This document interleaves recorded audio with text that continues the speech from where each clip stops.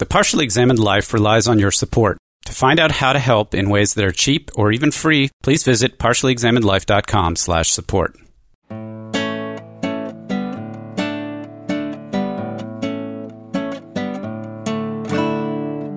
You're listening to The Partially Examined Life, a podcast by some guys who were at one point set on doing philosophy for a living, but then thought better of it. Our question for episode 168 is something like, what accounts for the appearance of design in the natural world? And we read Charles Darwin's On the Origin of Species, chapters 1 through 4, 6, and 14. First edition was published in 1859, with the sixth and final edition that we read published in 1872. To get the reading and more information, please check out partiallyexaminedlife.com. This is Mark Linsenmeyer, who is not descended from no monkey, in Madison, Wisconsin. Wow. This is Seth Paskin being crowded out by another species in Austin, Texas. This is Wes Alwyn in Cambridge, Massachusetts. This is Dylan Casey sitting in my niche in Sunnyvale, California. See, if we had more participants on the podcast in Boston, then Wes would have to come up with things because the competition. But you have your own niche that it's unhealthy. You're too rare. And once you're rare... he's like a panda. Soon to go extinct. We're going to have to talk about pandas later, about how they should be extinct, except for the natural selection of human beings interfering with them. Well, I've shown the ability to mate in captivity, so that's...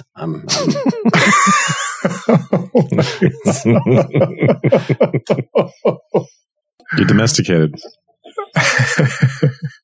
So, why Darwin? Why are we doing this? Dylan, do you want to give us the introduction from your perspective, to give us the background and however you approach this introductory thing that we now are doing? Okay. So as Mark said, Origin of Species was published in 1859. It follows the contribution of Darwin and another evolutionist named Alfred Wallace, who gave joint papers to scientific society called the Linnaean Society, both of them regarding evolution and natural selection.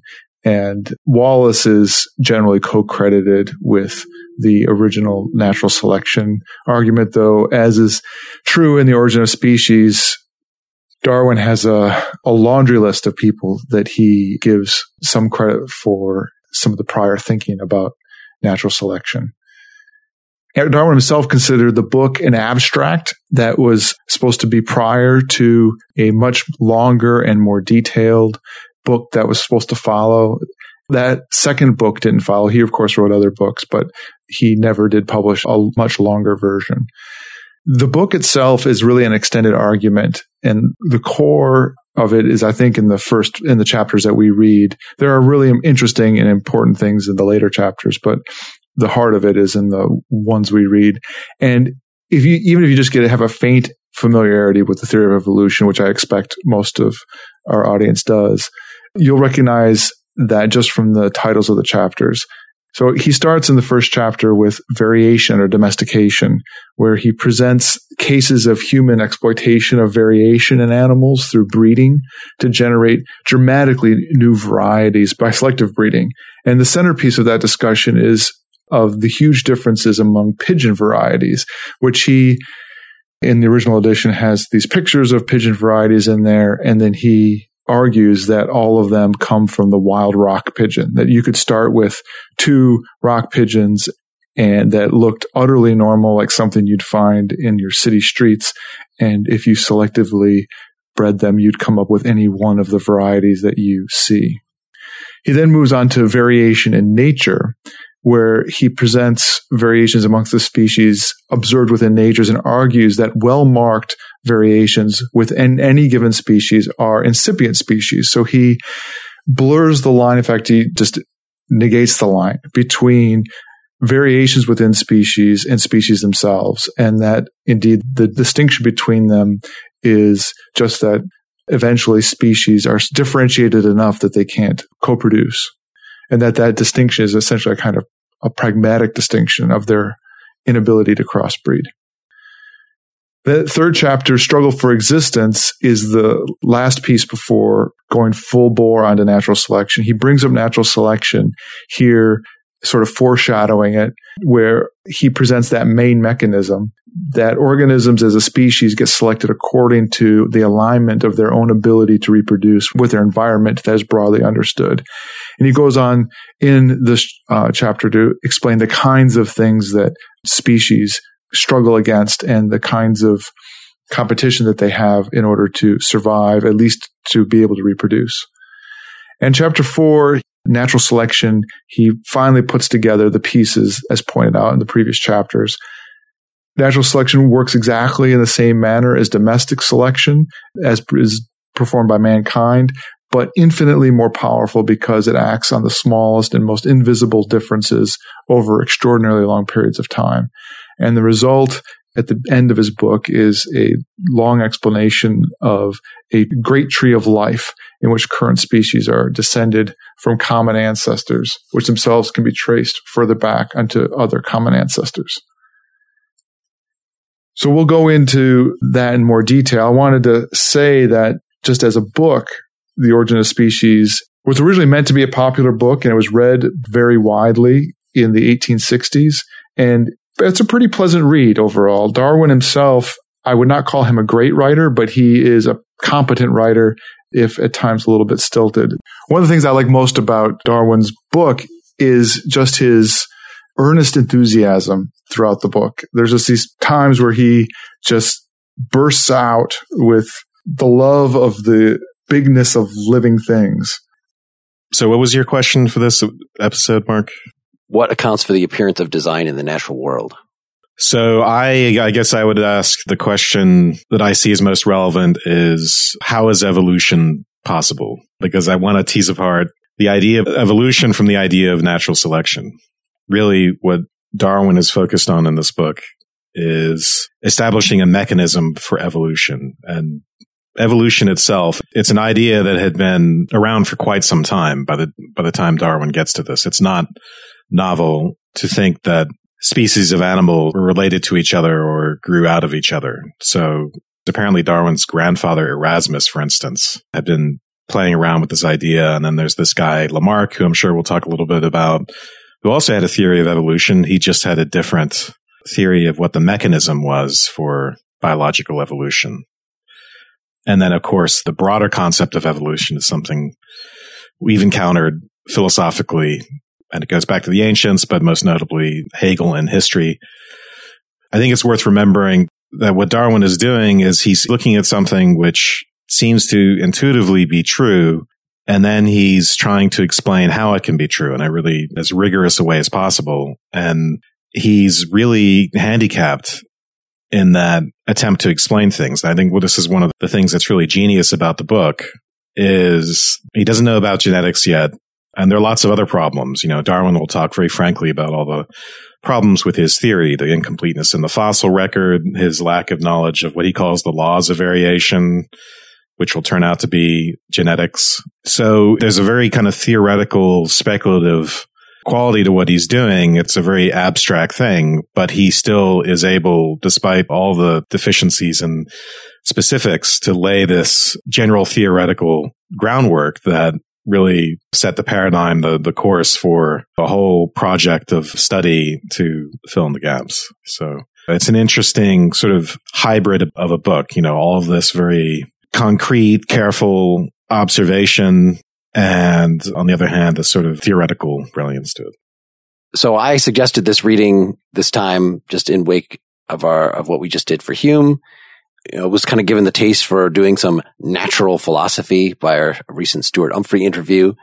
But I don't think I'd ever actually read any of this text. I had taken a biological psychology class and read books by Dawkins and, had an education in this stuff, but I had not actually immersed myself in the original, and it was not what I expected. It's very much, if you're looking for, even though these ideas are hugely important philosophically, and we should talk about why that is, but he himself, though he was called a philosopher in his lifetime, was definitely already steeped in a very scientific tradition. In other words, talking about specific case studies. And so that's most of what this is even though he says, you're just going to have to kind of take my word for it that there's evidence for all this stuff.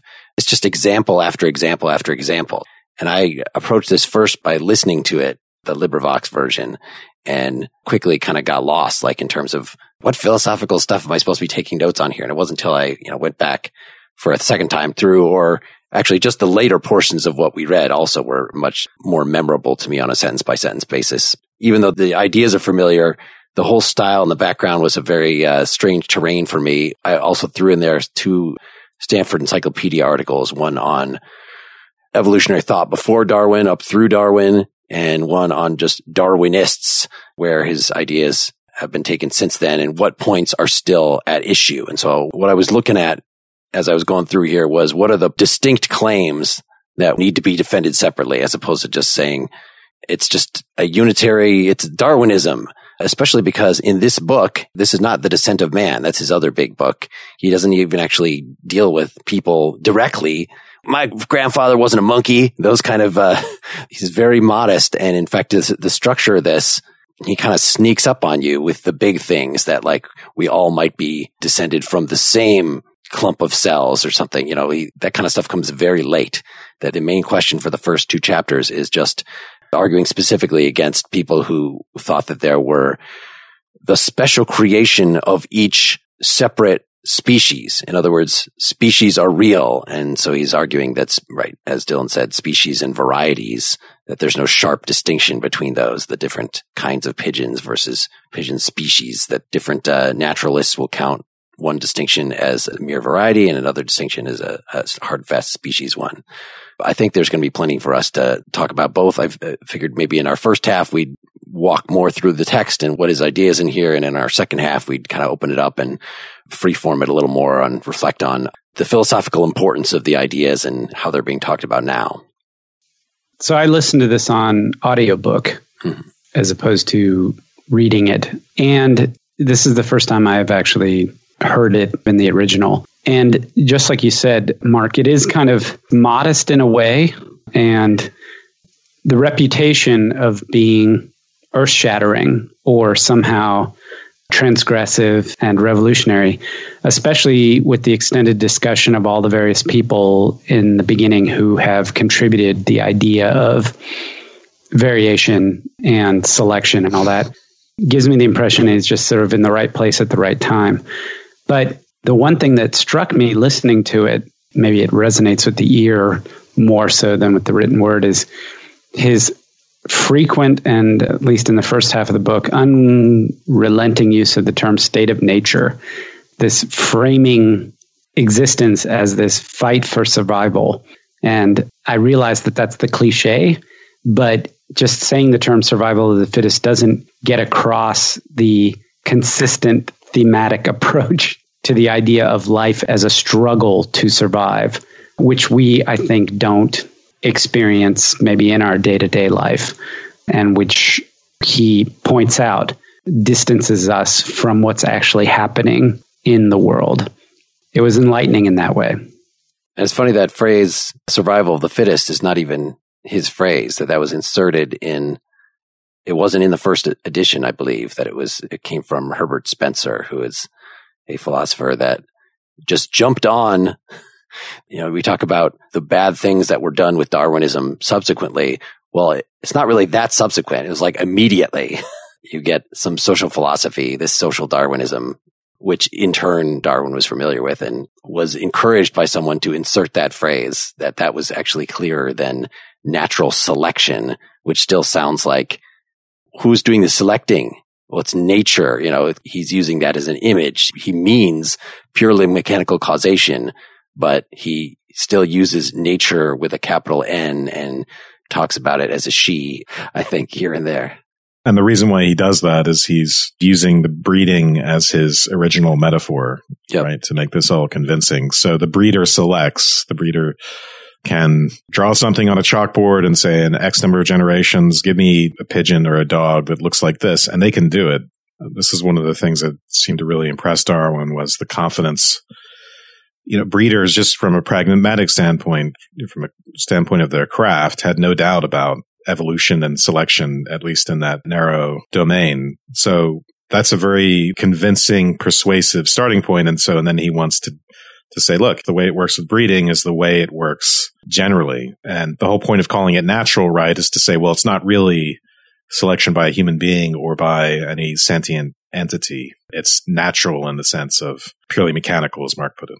One of the things that impressed Darwin was also the fact that the breeders were able to select on things that anybody but the most sophisticated breeder, you would never even seen it as a difference. So this analogy, he's constantly going back to the activity of human selection and saying the differences can be very small. The times are very, very long. The number of generations are 1,000 or 10,000. So as to really emphasize the gradualness of this process, and that the real advantage that nature has over human selection is time. That is one of the primary arguments for him, that it can be happening within nature all on its own because it can just take a very long time. One of the things that's going on in intellectual history at this point is the understanding of the geological age of the world and the changes in climate over the ages. And we all mentioned something about the fossil record. So there's lots of things going on about the notion that the world itself is potentially very, very old, and that things are not now the way they were a long time ago, that there were different kinds of animals, different kinds of species, a different climate. And part of what's happening with Darwin is coming to grips with that in a very personal way. Ultimately, as Mark says, he doesn't point out us exactly, but the implications could not be more clear, especially at the end of chapter 4. You have these different branches in the tree of life of these different species. And the implication is clearly that whatever we are, we have a common ancestor with every other living thing. And he does address specifically the idea of complexity. Why would natural selection favor complexity? Because he's coming, again, Lamarck, right before him, who had a number of differences from him. And one of them was that he saw evolution as fundamentally progressive. It was fated there would be human beings, or that there's this overall move toward orderliness, toward mind. I'm not at all familiar with how Lamarck actually puts this, but definitely progress was involved. The main thing with Lamarck was that your environment could lead to changes in an individual member of a species, that then those changes that were made in them by their environment could be passed on to their progeny, as opposed to simply being selected for their relative adaptation. So the giraffe, for instance, gets its long neck by reaching out over successive generations. The reaching of the neck, that stretching, can get passed on genetically. Yep. And there's a number of words that we should be a little bit careful about. One of them, as I was even just thinking about adaptation and the way in which adaptation has this sense of proactively accommodating oneself to. But in Darwin's account of it, the adaptation is a consequence of variation that then gets selected out by environmental factors and competition. It's not that the organism as a species has adapted to its environment. It's that it has variations within it that, when selected for, get reinforced.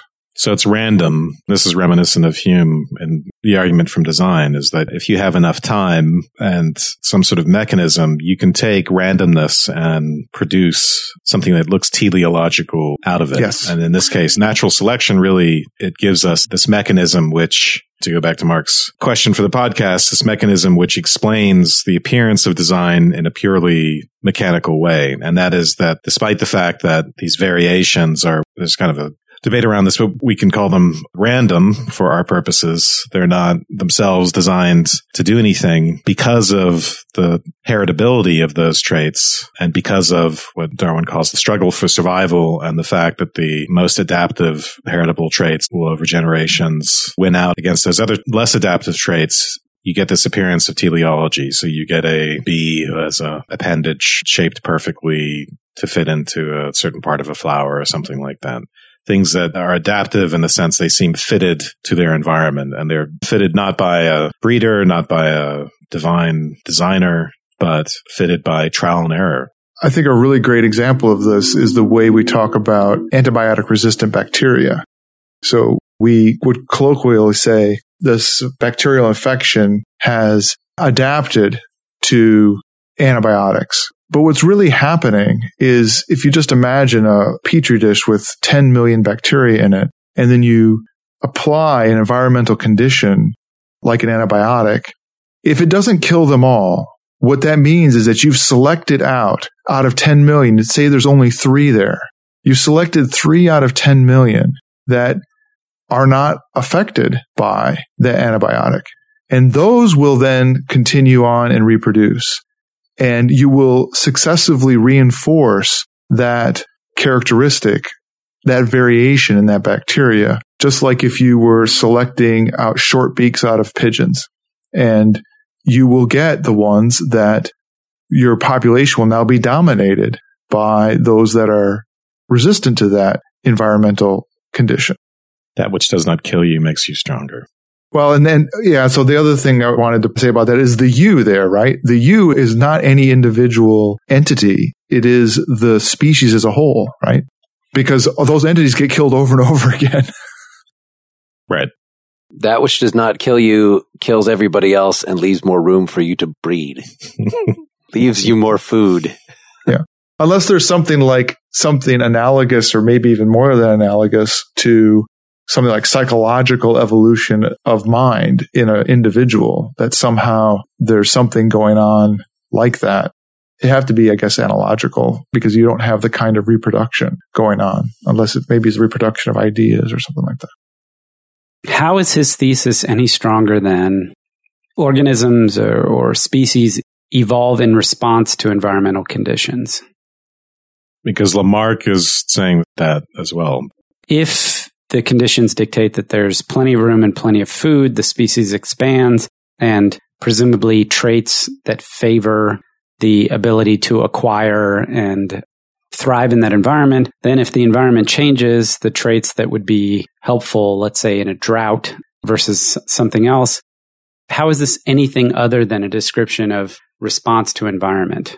Well, the big one is that in what you just described, you would have, say, a whole bunch of different animals, and then the varieties of each of those species, and maybe some of the species would become extinct because of their environmental conditions. Of course, yeah. But you would select for the varieties that were the hardiest. So you'd select for the kind of orchid that was suited for this particular amount of water and sunlight and shade. But he goes further and says that that selection of variety is indistinguishable from the generation of species. And so you will progressively walk away from your original species, at your common ancestor, and generate significantly different ones that would not have been able to reproduce with their common ancestor. And you would get in our case, a human being from a common ancestor with an ape. I think that one important thing to note is that on an individual level, they aren't responding to their environment. That's the Lamarckian kind of things. That's right. So as a species, they are. Sure. It's not that the giraffe is confronted with food up high and therefore has to stretch the neck and that gets passed on. It's not a response to the environment in that sense. Also, just the fact that the variations that get selected before they are selected are random, that was a new thing. That to say we're responding to the environment, that means that we're developing variations that make us survive better. But no, it's actually only a small number of the variations make us survive better in that environment. And those are the ones that get selected. And then there are all the other garbage variations that do not. So there's just a lot more waste, a lot of more profligacy of nature in Darwin's picture than a mere adaptation to environment. Okay. Yeah, something being an adaptation, actually, I think he thought would be quite rare.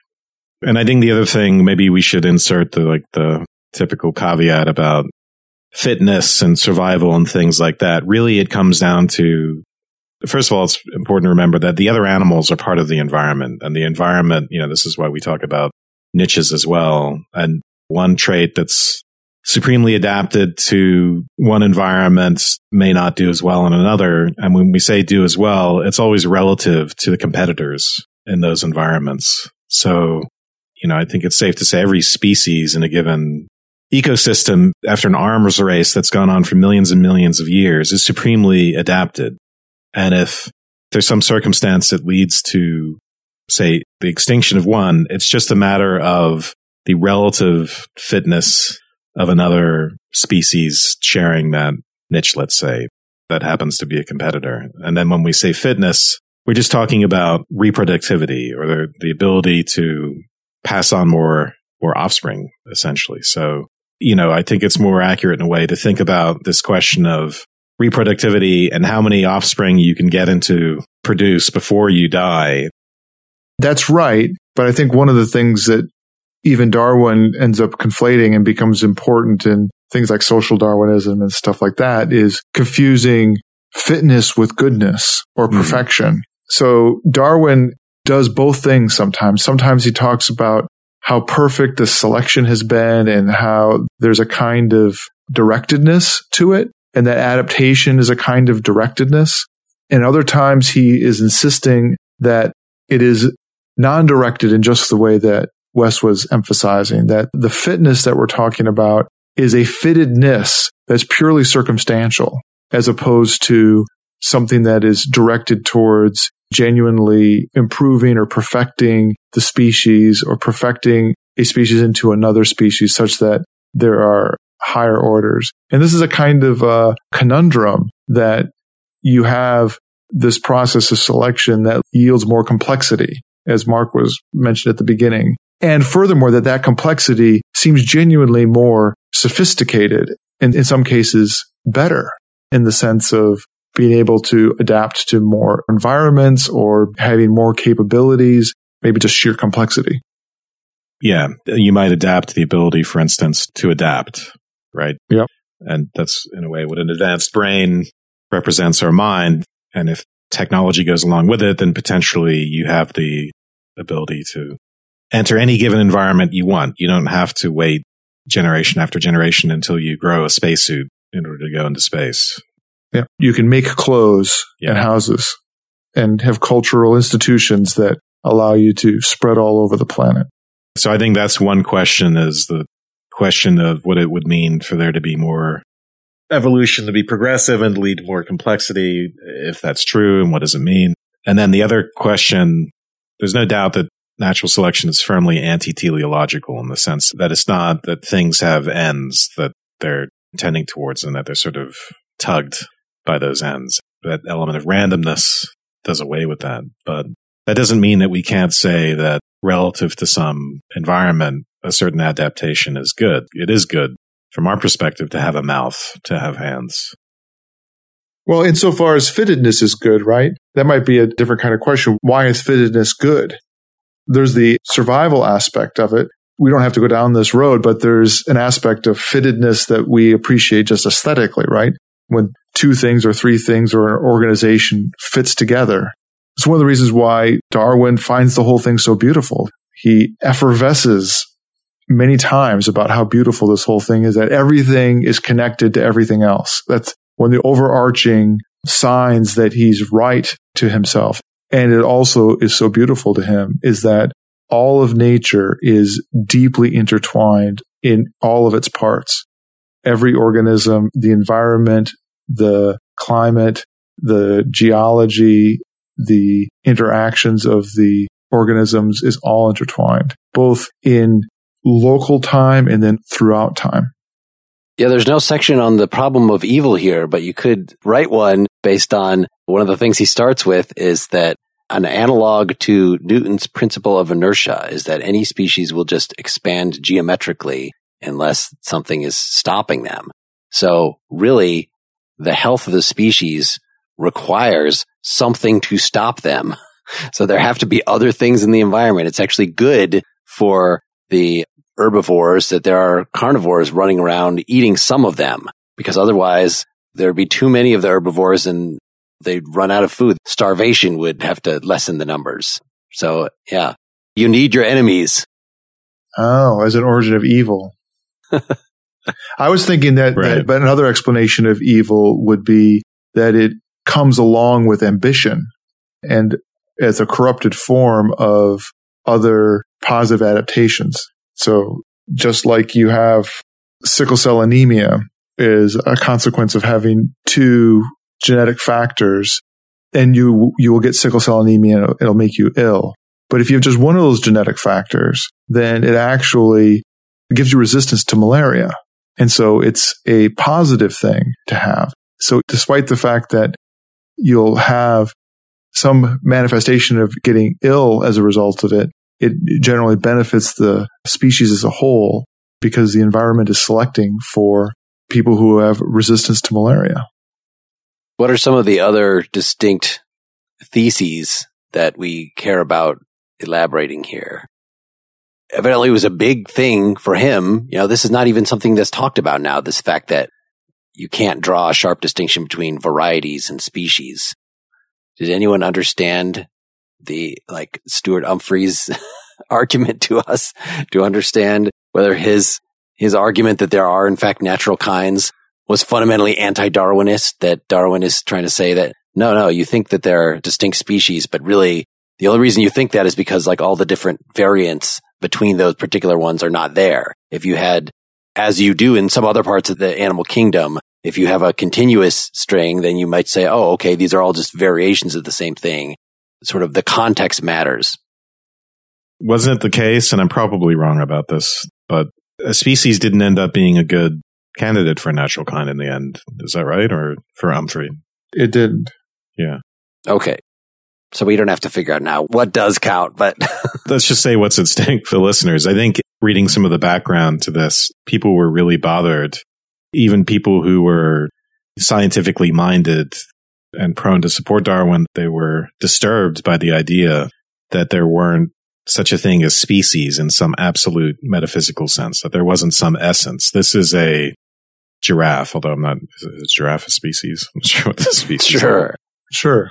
The idea that it's all just one big sort of soupy mess, and we are, in a sense, nominalists about this, right? For our convenience and relative to our faculties, we pick out these stable organizations in the chaos, but they all sort of run into each other. I think that's disturbing to people. Now, that's not entirely the right way to put it, the way I just put it, but because there are strong principles of organization at work, and that does provide, I think, even if you want to be a metaphysician about species, that gives you something to hang your hat on. But what you have to give up is the idea that species are sort of these inviolable and unchanging things.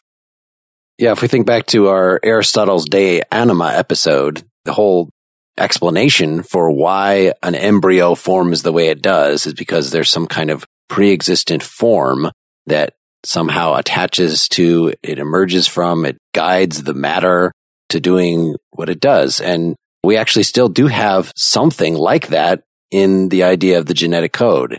And even though Mendel was prior to Darwin, there's a whole historical story there, such that it wasn't until the 1930s that you get the modern synthesis, I guess is what it keeps being called. When you talk about Darwinism today, you mean that the mechanism by which variation is introduced in the first place and determined what is heritable and what is not is through genetics. And they just didn't, Darwin, it's just amazing that he didn't have any of this at his disposal. So he was just saying, look, flying blind. Yeah, I'm not trying to be a philosopher. I'm pointing out regularities. I'm pointing out, this scientific theory of mine, it's kind of like the theory of gravity. Nobody knows what the hell causes gravity, but it really brings together a lot of astronomic and local phenomena and microscopic phenomena, all this stuff. So my theory is just as powerful as that, even though I don't understand, a fundamental portion of it.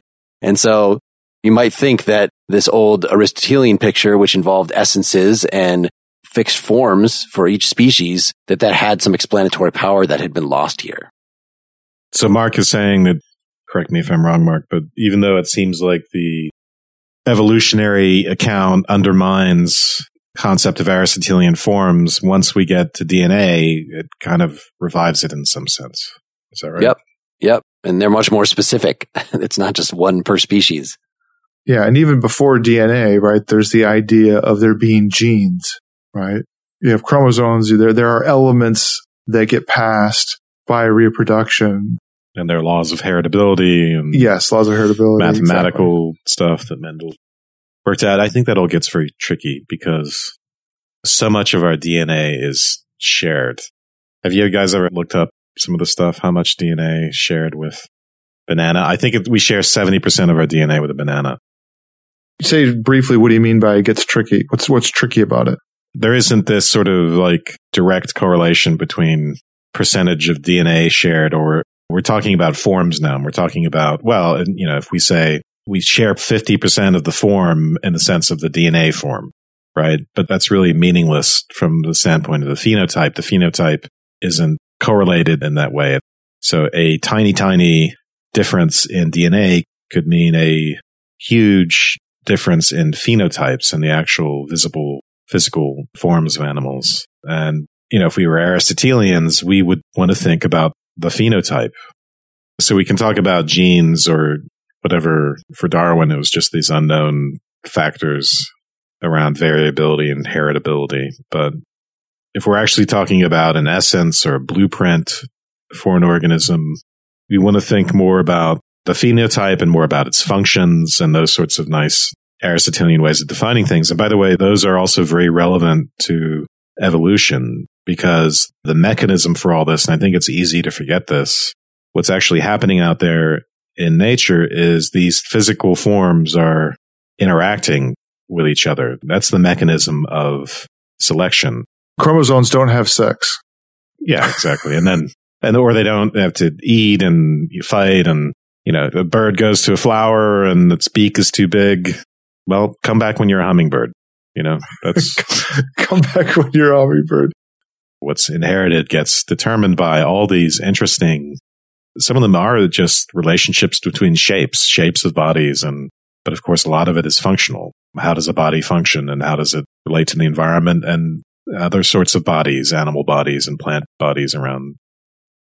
This is why some people call for another extended synthesis of evolution. And exactly what you're talking about is part of that debate of whether it's really a selfish gene that is acting out, and that's what is really the sole actor effectively, with a kind of a coat of an organism around it? Or is it, like you said, that there are determinant factors based upon those organisms and their phenotypes that are actually what is being selected for by evolution, not the genes primarily? And does that materially affect how we should understand evolution?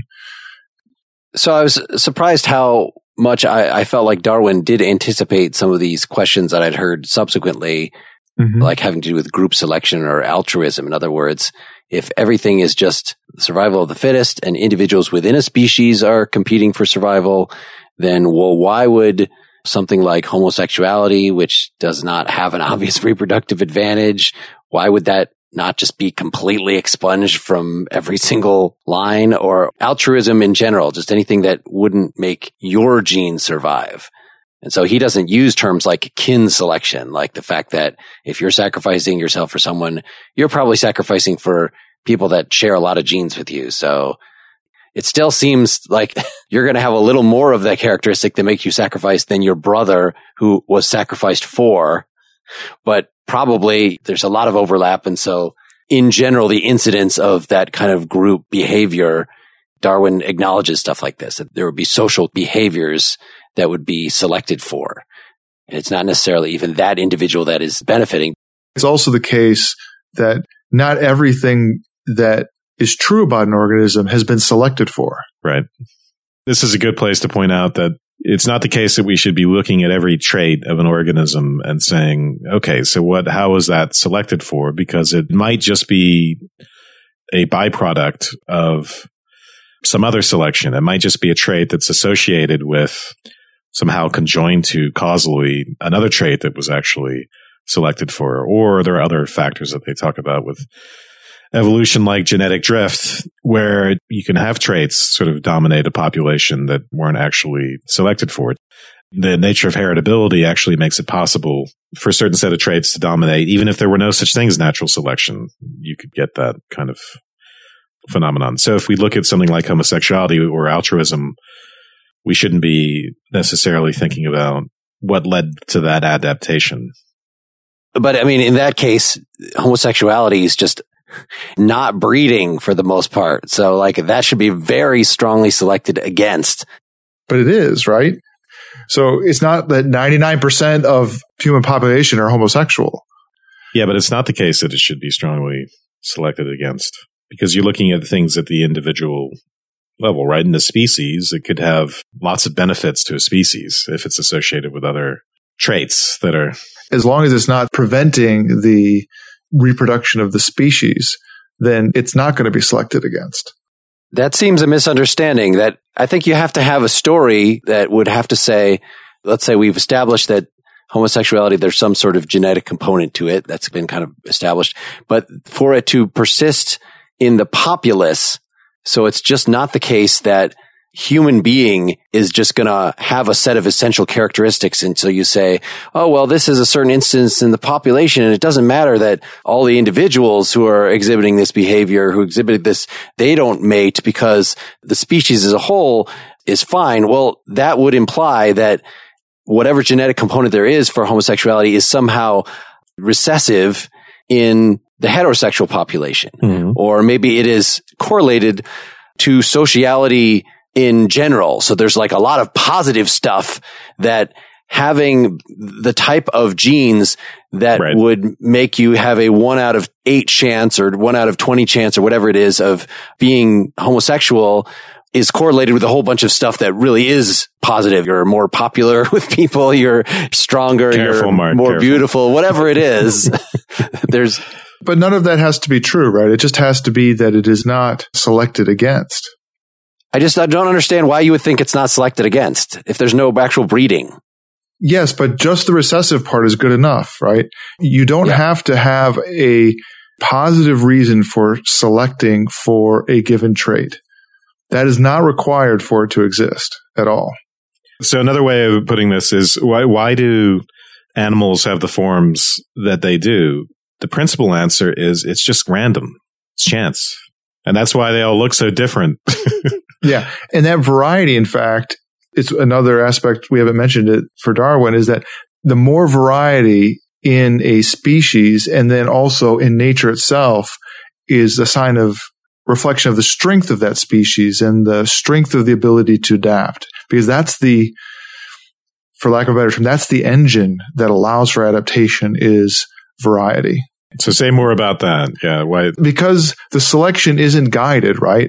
Think of just a plane. You have a whole bunch of different shapes, and then you have a sieve that goes through, and some of them pass through and some of them don't. That kind of selection is what's going on. There's some mechanism of selecting that is going to capture or annihilate or reduce the population based upon the variations that are there. So if there was no variation and you had a sieve that came through that captured all of them, then in this case, could be annihilated, right? If they don't have an instance of variation that allows them to survive that selection, you'll just annihilate everything. And so the more variety that there is, the more kinds of selection can be survived by the species. Yeah, the more ecological niches it can slip into through diversification. That's true too. We're talking about intraspecies variety here. Is that what we're talking about? They're both there for Darwin, right? There's the health of the species itself and its own variety within it. But for him, there's also just the general organic variety in the world as being the source of variation.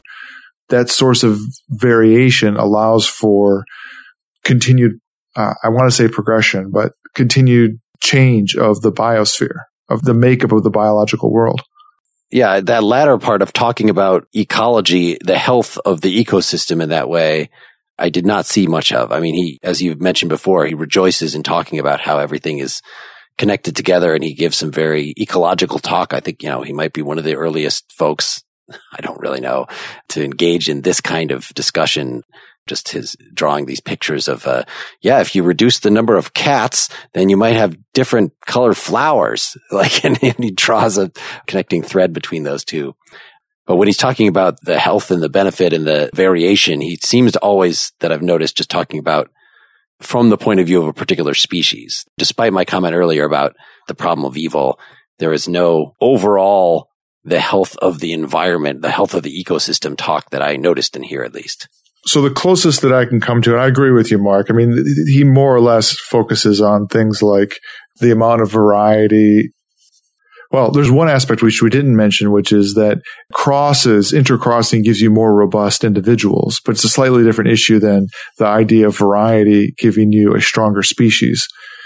But the place that's closest to me is in my edition, I have the Penguin Classics version, which is of the first edition.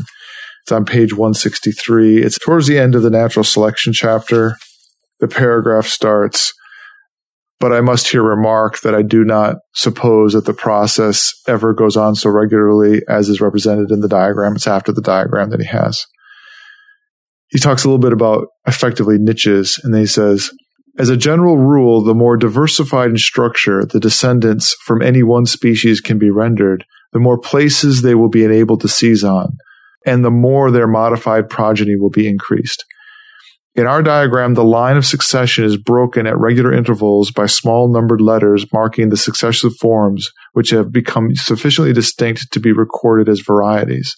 But these breaks are imaginary and might have been inserted anywhere after intervals long enough to have allowed accumulation of a considerable amount of divergent variation." It's not as plainly speaking what I was attributing to him. All right, well, that's a fine place to stop. Let's come back next week for part 2. Or if you become a Partially Examined Life citizen, then you don't have to wait. You can just go to partiallyexaminedlife.com and download the whole unbroken ad-free thing right now. So, I think there's still some more bits from Darwin that we want to make sure that we're clear on, and then we'll go crazy. All right, see you, everybody.